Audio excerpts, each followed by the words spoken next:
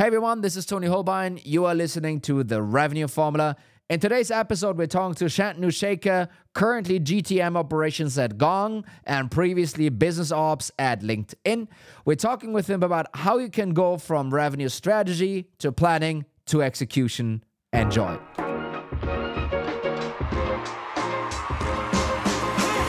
We usually lack kind of a good intro, actually. We always lack a good intro. Because we never think about it before. It's usually you coming in 2 minutes before the recording starts. Hey. Sometimes 5. Yeah. And then you figuring out like, oh yeah, what should we talk about today? So another special episode with Bart. Another special episode. That means another special guest episode. A special guest we have indeed. Yeah. Who is it this time, Bart? Today we have Shantanu, Shekhar. He is the current head of go-to-market operations at Gong and also helping lead the customer sales division over there. That's it. Beautiful. Thanks so much for joining us here. Absolute pleasure to be here, Bart and Tony. We're very, very exciting to always a pleasure to talk about RevOps and go-to-market operations, and yeah, really excited. There you go. So it's good that we have you here for a little bit of time to pick your brain and really talk about some of the pieces that might be still missing from this RevOps journey, which is going into the strategic area. But before we get to all of these wonderful things, a bit of a fly-in maybe on your side. So how did you get into revenue operations? So it's funny, and in fact, I believe this is the best question to ask anyone in RevOps because I feel everybody's story is slightly different. In fact, I'm curious, maybe for a later conversation, Tony, I'd love to know your story as well. But my story almost starts, I've been close to a decade now in the revenue operations world, and my story starts about 5 years before that. So I was a management consultant at Bain, and pretty much there you're focusing on strategy projects for clients, and you're trying to build transformative roadmaps. I spent a lot of time somehow within the sales industry there. And that mapped very closely with the growth and transformation vertical. We used to call it full potential strategies. And about a year at the end, I spent working on a large IT services client who was looking at their sales operations blueprint. And I thought, wait, this is quite a lot of fun, quite interesting. Again, a lot of our listeners might agree with me, and I'm sure there are quite many more who will not, but it was all about pipeline management, forecasting, trying to figure out how to think about capacity planning and how do you map that. So that really piqued my interest. And while I was at Bain, I had spent about 6 months in the Bay Area working with private equity clients just before I'd gotten into this project. And this is back when Uber was a startup. It's funny to think about it now, right? Because given the size and scale that Uber has, I might have advised a private equity company not to invest in Uber. Still regret that. Good job. There you go. The data didn't point towards them being a success at that point. But if I think about what really got me into this was I knew I wanted to go into tech. I was a management consultant by practice, by profession, but I really liked the energy that tech had at that point, and I was like, great, let's look into it. I don't think I'd ever thought I would go into a role called revenue operations or sales operations at that point because it was still very early days for that function. And speaking to a few folks who had gone into LinkedIn at that point, and for some reason, LinkedIn was probably was a scale up. I wouldn't say it was a startup at that point. It actually IPO'd even. And for some reason, a lot of ex-consultants from Bain, McKinsey, BCG had made their way into this growing function of sales operations across LinkedIn, but also across Salesforce. And those are the two big SaaS companies at the time. And I had a few conversations and figured, yeah, let's give it a try. I wasn't really sure what I was getting into, but looking back, I'm really enjoying it. And I mean, you spend a lot of time obviously on LinkedIn, so in not on, but in LinkedIn, and then went on to Nitro, and then basically landed in Gong, right? Kind of that's Yes. the journey for you.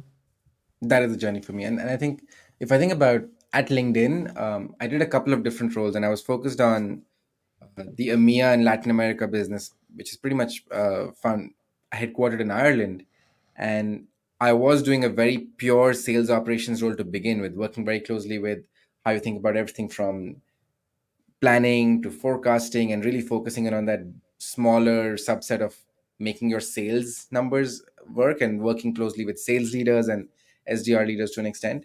But then the second half of my time at LinkedIn, I moved into what we call business operations there, but it's really closer, much more closer to RevOps in a way, because then I was working across the go-to-market functions very closely, working very closely with customer success, with marketing and sales, the entire broader go-to-market teams, and also having a very close link with product, because I think one thing we often don't talk about is RevOps also has to have a close link with product to really succeed in Yeah. advising the go-to-market side. And yeah, and then from there I moved on to Nitro, which is a much smaller, I would say, an already public company at that point, but much smaller company in the PDF and e-signing space.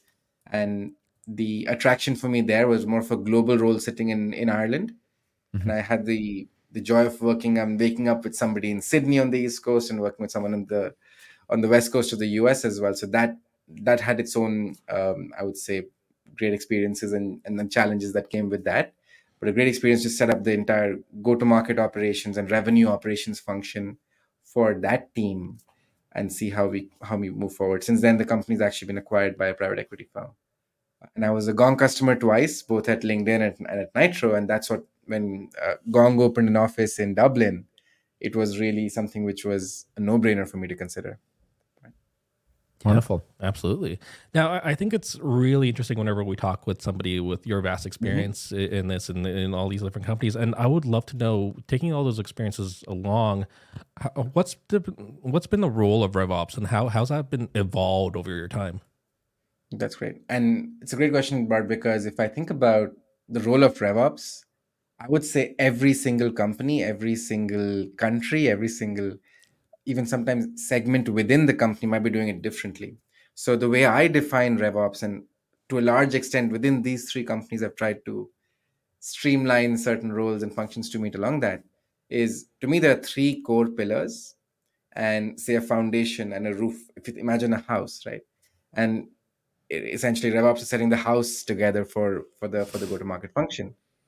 To me, the first three pillars are strategy, operations, which I mean both processes and systems, and then the third one is data insights. And I mean insights, not necessarily, there's so much signals, so much noise in terms of data available. How do you get signal from the noise in terms of insights?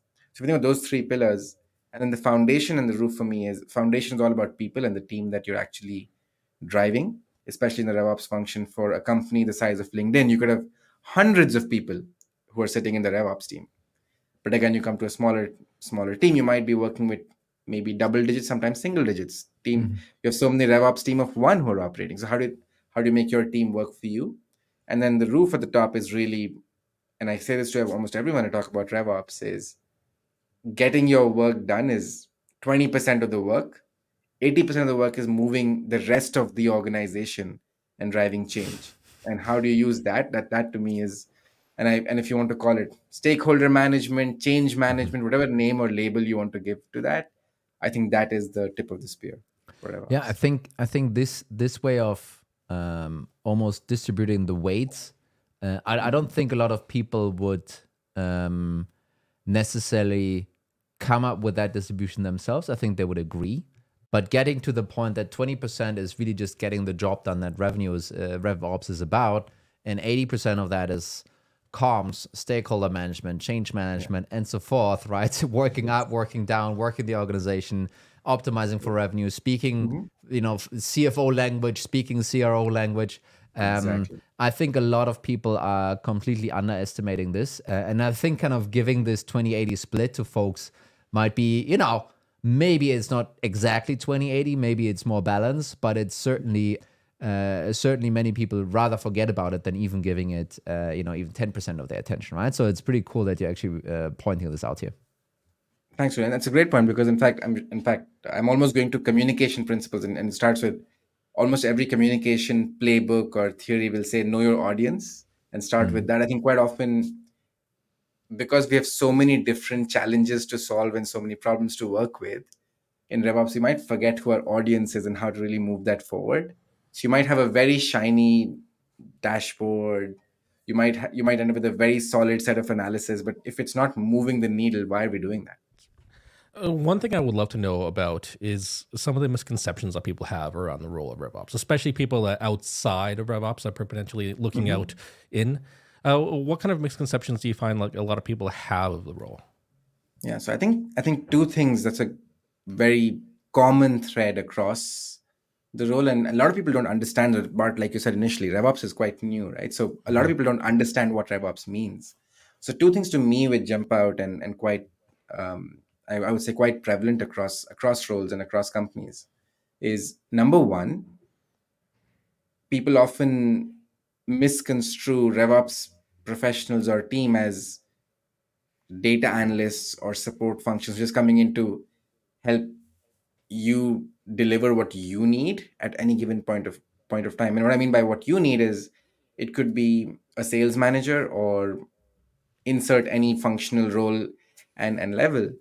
You almost think I need to get A done, and therefore I'm going to go to RevOps, and they're waiting for me to give them a list of things to do. I think that's the first misconception I've seen, because oftentimes RevOps teams have a large set of priorities. They're probably whittled down to a 10% or lower already, and getting that I think is tough. The second piece, which often is a challenge, and I love that we're going to talk about how strategic RevOps teams can be, is people think of RevOps team as being systems people only, or can Mhm. think of RevOps people as being system people only. And that's the other, I would say, limiter in helping RevOps teams move forward and be a true partner to the go-to-market function. In fact, one thing which I almost always encourage anyone I work with in RevOps to say is talk about how you partner with go-to-market leadership, or how you're part of go-to-market leadership, not Mhm. necessarily being in a support role. Even though Mhm. you're the foundation, we talk about all those elements about being the custodian of the systems, being the one who are the role that actually understands the data and is able to translate what that means. But the moment you're seen as being reactive and not proactive, that's where the risk can be in terms of really adding value. Mhm. So I love this obviously, and maybe we're gonna just double click on this and go a bit deeper. So I mean, you already talked a little bit about some of the misconceptions here, and some of this Mhm. is also connected to the quote unquote strategic part of revenue operations, if you will. So while everyone wants to add this strategy word to their Mhm. title, to their job, to their Yes. function, to their day to day all the time. And not only in RevOps, but across the GTM, across everything. Mhm. Bart is a Yep. strategic copywriter, right? That's what I call it myself. Yeah. Yeah. What does Love it. strategy or strategic actually mean in revenue operations from your perspective? Great point, Tony. And in fact, I would even start. You're right. I would start with what is strategy in its totality, and then come back to what it means for RevOps. Because, like I said, everybody and their uncle wants to have strategy in their title today and wants to really help. In fact, I've seen so many people who've lost out on jobs because the interviewer said this person was not strategic enough. What does Mm, that mean, yeah. right? And I'll go back to my own experience having been in a strategy consulting firm at Bain. The way Bain used to talk about what strategy is was almost adding on to what the dictionary, I think the Oxford Dictionary, pretty much talks about strategy as a plan, right? Mm, Having the right, yeah. if there's someone who has a strategy, it's a person who's, and I'm not being gender insensitive here, but there used to be a phrase which was quite often used. A man with a plan was a phrase which is quite often used Mm, in different contexts and literature centuries ago. And to me, the way I saw Bain said, that's fine, you have a plan, but that's step one. You're designing a plan, but then how do you marry that with execution, right? And to me, that's having that vision of both the plan and execution is how Bain used to then go deeper into the strategy. So if I bring that down to the level of what we could do in RevOps specifically. So in RevOps, we're almost always starting off with a revenue number as a starting point. So if I think about being strategic in RevOps, means you need to be able to find three things. Number one, what is that target or ambition of where you want to get to? And having that vision and plan or number, whether it's a revenue number.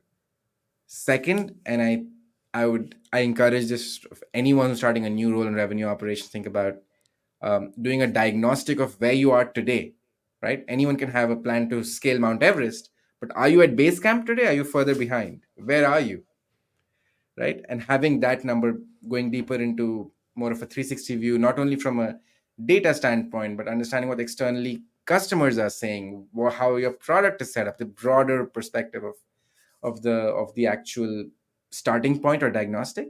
And third really is all about marrying that, as I said, plan with execution, which is, if you want to get there, what are the steps to get there? If you have these steps, how do you really break that down into very tactical initiatives which will get you there? Who owns those initiatives? What needs to happen by when? Timeline. And if you see, I'm almost defining a program, because it's almost mapping that program level of initiatives and plan with that footprint or roadmap, which will help you go back. And often it's those choices you make in building that plan which define what your strategy is. Because, and we can go deeper into examples here. Let's say your strategy or vision is you want to be an enterprise company, or your and if your plan and how you about initiatives which will get you there, is your product set up in a certain way? Is your entire go to market motion and customer relationships and life cycle management, is that built in the same way or not? And what are the options you need to make?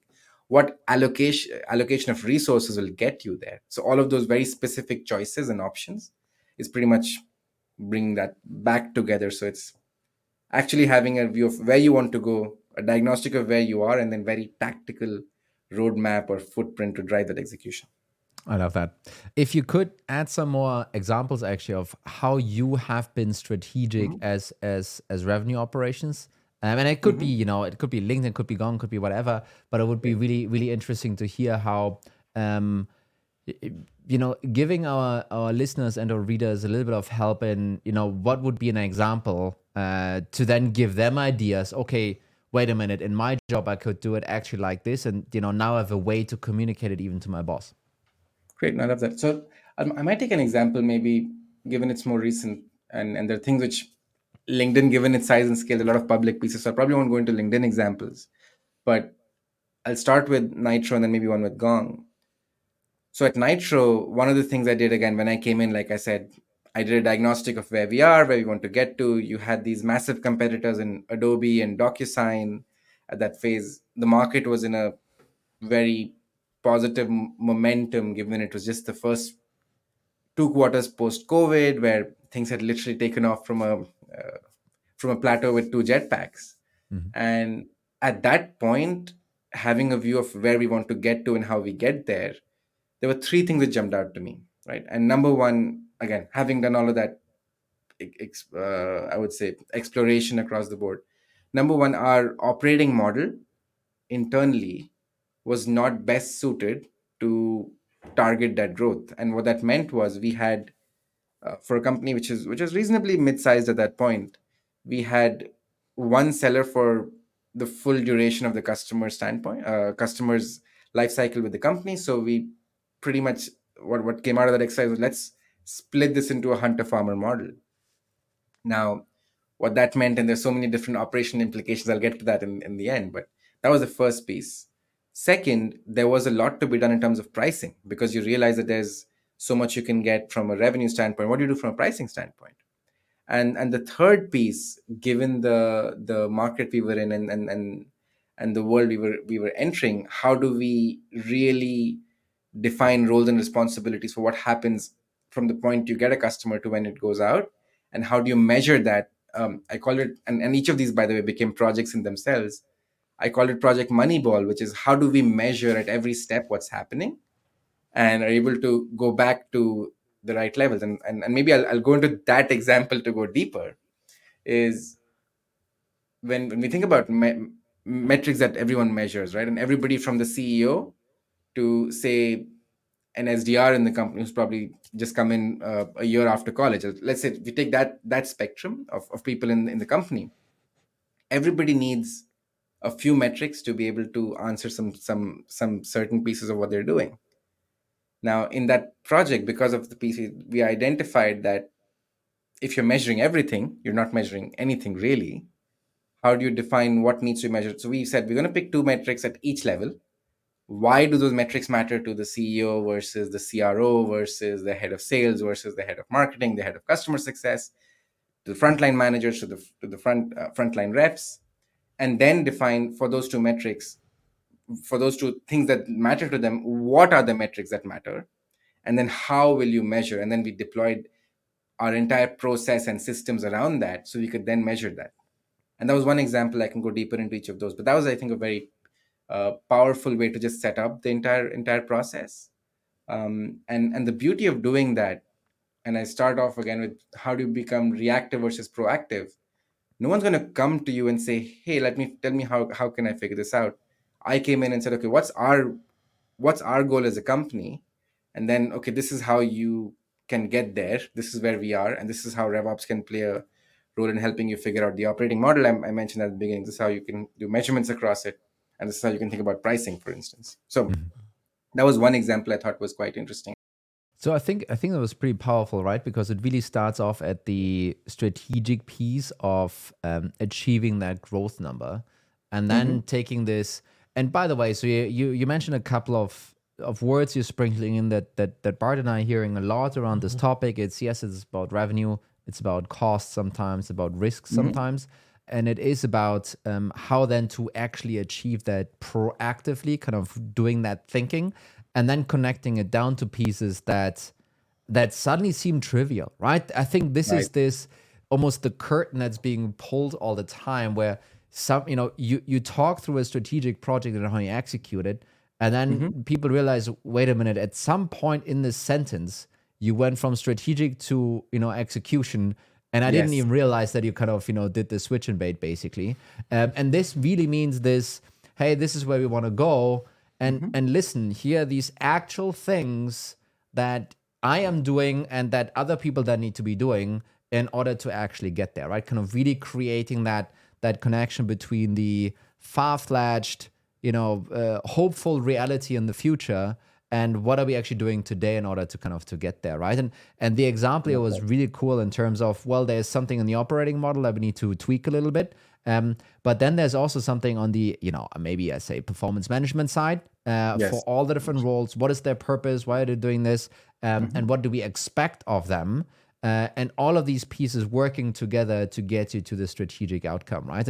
And I think kind of building this bridge between the future and what you need today, that is strategy that suddenly becomes execution, by by I don't know, by a mistake almost, it seems, but that's how this works in the end. But that is that's such a great observation, Tony, because if I think about the real opportunity, and this is where I think companies shell thousands of dollars to consultants and external advisors and so on. Really, the beauty lies in breaking things down to its first principles, right? Anything which is complex can be broken down into very simple tactical pieces, and that's, I would say, almost without prejudice. That be in fact, I'll give you another example, right? So um, the example maybe from Gong for strategic project. Like I said, we just opened an office in Dublin. I came in, it's now more than 18 months ago, and as you'd imagine, Gong is obviously a very strong brand in the US, relatively strong in English speaking markets, but outside of English speaking markets, there are there wasn't that brand that existed, and there wasn't a very clear understanding of how it would operate. And again, this is not a Gong only problem. Every company, single in every single function as well, I would say, which comes every single industry which comes from say the US and then tries to go into Europe or into Asia, where every single country has a different language, a different culture, a different sensitivity, that you have to really standardize and internationalize what you're doing. So that was a question again, which, if I think about my entire exercise of the same diagnostic, where we can get to what are some of the obstacles and roadblocks we need to cross over. So in that exercise, we realized, well, hang on, we need to create almost a, and you will see, I love project names. We call this project Apollo, where how do we go from where we are? How do we make sure Gong is just the same, whether you are speaking in English, whether you're speaking in Danish, whether you're speaking in, we're working with Gong in Dutch, And there was a lot of work, by the way, already being done in silos. A product team was already doing something. A marketing team was probably working on something from a sales perspective to figure out what you do and how you enable people to think about it. But basically, the way we set this up was, and I hired a program manager to help drive this through. Again, this is, people might not have come to a RevOps team and said, "How do we make this work?" But I'm like, okay, this is where the opportunity is. Let's say if we had to get Gong to go and big into these markets. By the way, this is the GDP of Germany, this is the GDP of France. If you add up all the GDP of these European countries, you get the GDP of US essentially, right? So how do we make sure we get the same revenue or ARR you're seeing in the US in in Europe? And one phrase I love is, an ask made well is actually an offer. And what that means is, I'm asking for a path to get to that ARR. That's a great offer for whoever's running the company globally, right? So, and to do that, you then start breaking that down into, okay, this is what product needs to do. This is what marketing needs to do. This is what, and how do you not, and again, this is not one person. I don't have the answers in my head. How do you get all the different stakeholders together? I talked about the 80% of making change management and people management working stakeholders together. This is all part of the strategy, because you then get, and again, what we did essentially for Gong was, we had customer success was key for this, product was key for this, marketing, someone from engineering, someone from the sales team. We got all of them together in a room for a day or two, where we literally built a plan and we had initiatives. And again, it's again sounds so boring in the end, because the broader goal is, how do you make Gong relevant for all languages, all countries? But at a base level, you then say, okay, customer success, you need to think about, when you get a customer onboarded, whether it's in German or in English, they need to have the option for 30 days, 15 days, 45 days. What does that mean? What does the onboarding program look like? What do you get in terms of actual materials that are available for self-learning, for onboarding? Are they the same in English and or not? You then go with product. Okay, you need to think about what's the UI, and to build that UI, wait, you need a vendor. Okay, let's work with who are the different options of the vendors you can talk to. This is, okay, we'll have somebody tracking that. Similarly, marketing, now your website, whether you open Gong in Denmark, in Germany, in England, in Singapore, how does that look? And sometimes the language, let's say in American English, will be very different from British English. Even UK, how is that different? So how do you make those marketing materials look different? Do you need a localization help on that? So how do you really do all of that? So once that got built in, and again, I go back to measurement and reporting back and driving. So that's something we've been building in. And again, like I said, our product team was already working a lot on how the different languages work. So bringing all of that together, I think that's where I think RevOps has that unique viewpoint or perspective, where you see all of these players playing, and your job is to get them all in the same field so they're talking to each other. So while I was listening to one, so this is basically a fairly big internationalization effort, right? That you're describing there. What I didn't quite fully understand is, did you come up with this, or was it a thing that was kind of floated and you grabbed it? Kind of tell us a little bit the Yes. origination story of how you ended up running or being part of this massive strategic project.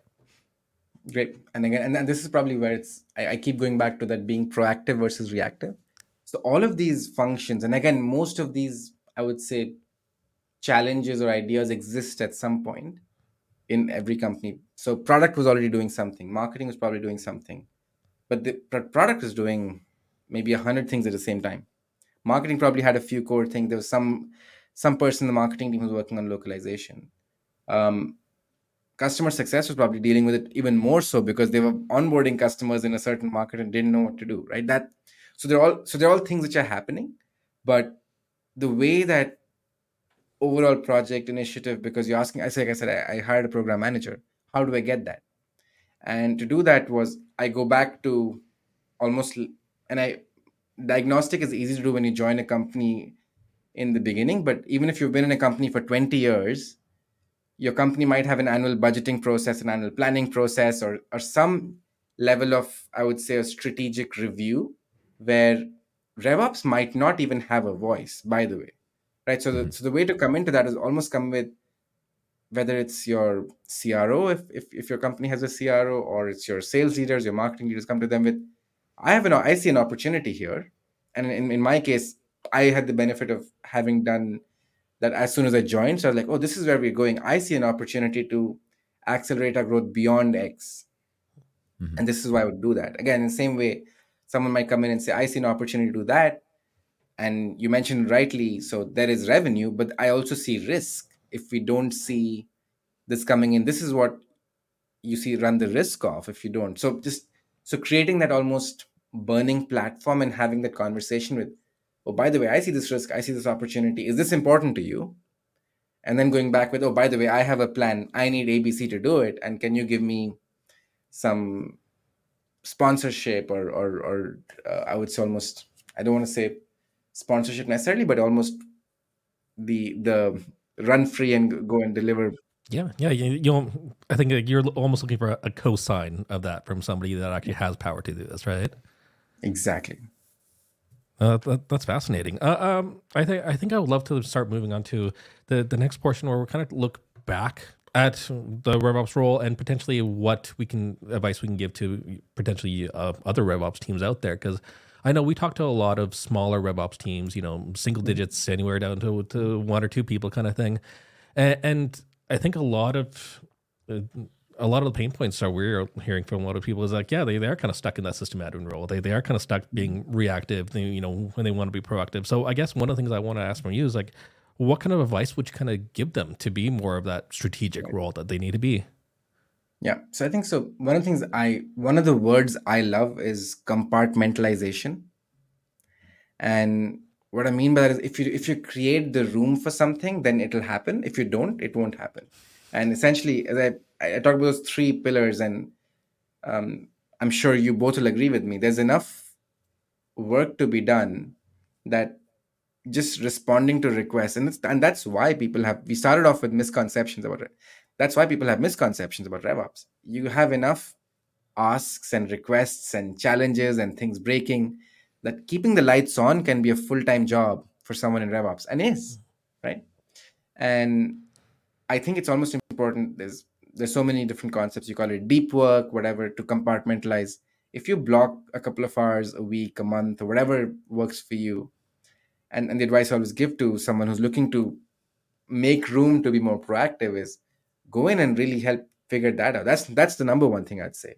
Second, quite often people might not go to the might not feel comfortable going to even the CEO if needed. But that's like, for instance, um, if I'm sure as Growblocks will grow very soon in 3-4 years, you will have a large team, and not everybody will comfortable going up to Tony. But let's say you have a RevOps team, and a, a upstart RevOps person comes up to Tony, and they ask you that, hey Tony, what's your biggest problem? Just understanding what the biggest problems from the CEO to the CRO and downward is important to just then help solve for that problem. Because once you make time and space, and second, you know what the biggest challenges for the company are, most RevOps professionals have the skills to be able to solve that problem.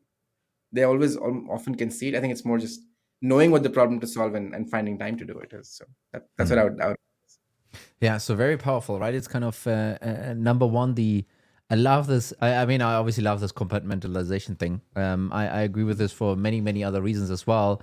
But really, by allocating time, Mhm. it's the only way you will be able to get there, right? So Yeah. scratch everything, scratch everything else. It's not going to happen by itself. And then Mhm. number two, really this understanding of what are driving pains and problems in the organization, and what could be your spin on this in order to solve them, right? And to a Yes. degree, what you're kind of saying with this also is, well, if you understand what's a problem, guess what? If you have a solution for that, there will, Yes. resources will appear, time will appear, and prioritization will go your way if this is how you're addressing, that company issue that you can potentially solve. Absolutely. I love that, and I love what you said there as well, Tony, about prioritization going your way. There's because the moment, and I go back to your and ask well made is an offer. The moment you can create a very strong burning platform of why what you're proposing is important. I would almost even take a step beyond that, and depends on the company size and so on. You might have an OKR process or prioritization process. The more deeply embedded a RevOps leader, RevOps team, RevOps professional can be in their company's go-to-market prioritization process, the more room they will be able to create for these are projects I feel we need to implement to deliver value, and this is what we'll do to keep the lights on. The moment they can do that, that'll also help. Again, people use the phrase getting a seat at the table, help them get a seat at the table, be strategic, and actually be able to deploy them. So I love what you said at the end about prioritization. Do you think that your strategy consulting past? I mean, this is a lot about communication, right? It's a lot about communication in that job. Do you think that that has helped you to communicate strategically and kind of discuss strategic topics in your revenue operations role? Oh, a lot, definitely. I would say, in fact, I think a lot of the skill set that you'd pick up in consulting is very similar to what we need in RevOps. And I use a phrase of there's 3 leadership points. There's thought leadership, process leadership, and people leadership, which are core to literally any role, but even more so in revenue operations and similarly in consulting. And being able to communicate and drive value for working with executives, working with the leadership and helping them see why the change needs to happen or why we need to think about it in a certain way. Consulting has helped me significantly, I would say. Definitely. And now let's almost flip that advice question. Now, instead of giving someone new in RevOps advice, maybe what advice would you give yourself if you go back in time and start your whole career, other than investing in Uber? Brilliant. Definitely, that's a big one. I think the big one, and I've been thinking a lot about this. I'm probably at that point in my life where I've been thinking about what could I have done differently. I think the main thing I would probably go back and say is talk to as many people as possible. I think a lot of us, and me included, I think we feel like we carry the burden of the world on our shoulders. But there's so much, I think, even on the podcast, I've heard so many different perspectives come in from different people more recently. But as you've seen the revenue operations world grow, I'd almost go back and say, why don't you talk to, back then when I was starting out, Tony was already doing what I was doing. So I should probably reach out to him then, not now. So that's the one thing I'd go back and say. That's a pretty good one. It's also not the first time we're hearing it, by the way. It's pretty cool. That I think it has to do with this. I'm not sure if this is the imposter syndrome. I think that's actually the wrong term. It's probably kind of the God complex of revenue operations. Yes. It's I can figure this out myself. I don't need to, you know. But sure you can totally, yes. But it might be easier if you start chatting with some folks and you know, maybe learn something along the way. I think it's really great advice. Absolutely, yeah. That was a great episode, actually. I think there was a lot of. What, are you surprised? Every time I sit on this desk with Tony, I'm always surprised just how good these are. But no, I think there's a lot to be said, especially about, you know, breaking down the complexity of this engine and actually creating actionable results out of this. It's I think if you take it one step at a time, you can actually do this. Yeah, wonderful. Thank you so much for being here. It was a real pleasure talking to you. I mean, you and I, we catch up recently, you know, often here and there. But really cool to, you know, do that in this format. And thank you so much for spending the time. The pleasure and privilege is all mine, Tony. Thank you so much. And great to chat with you as well, Bart. Yes. Yes, thank you. All right. Have a good time. Bye-bye.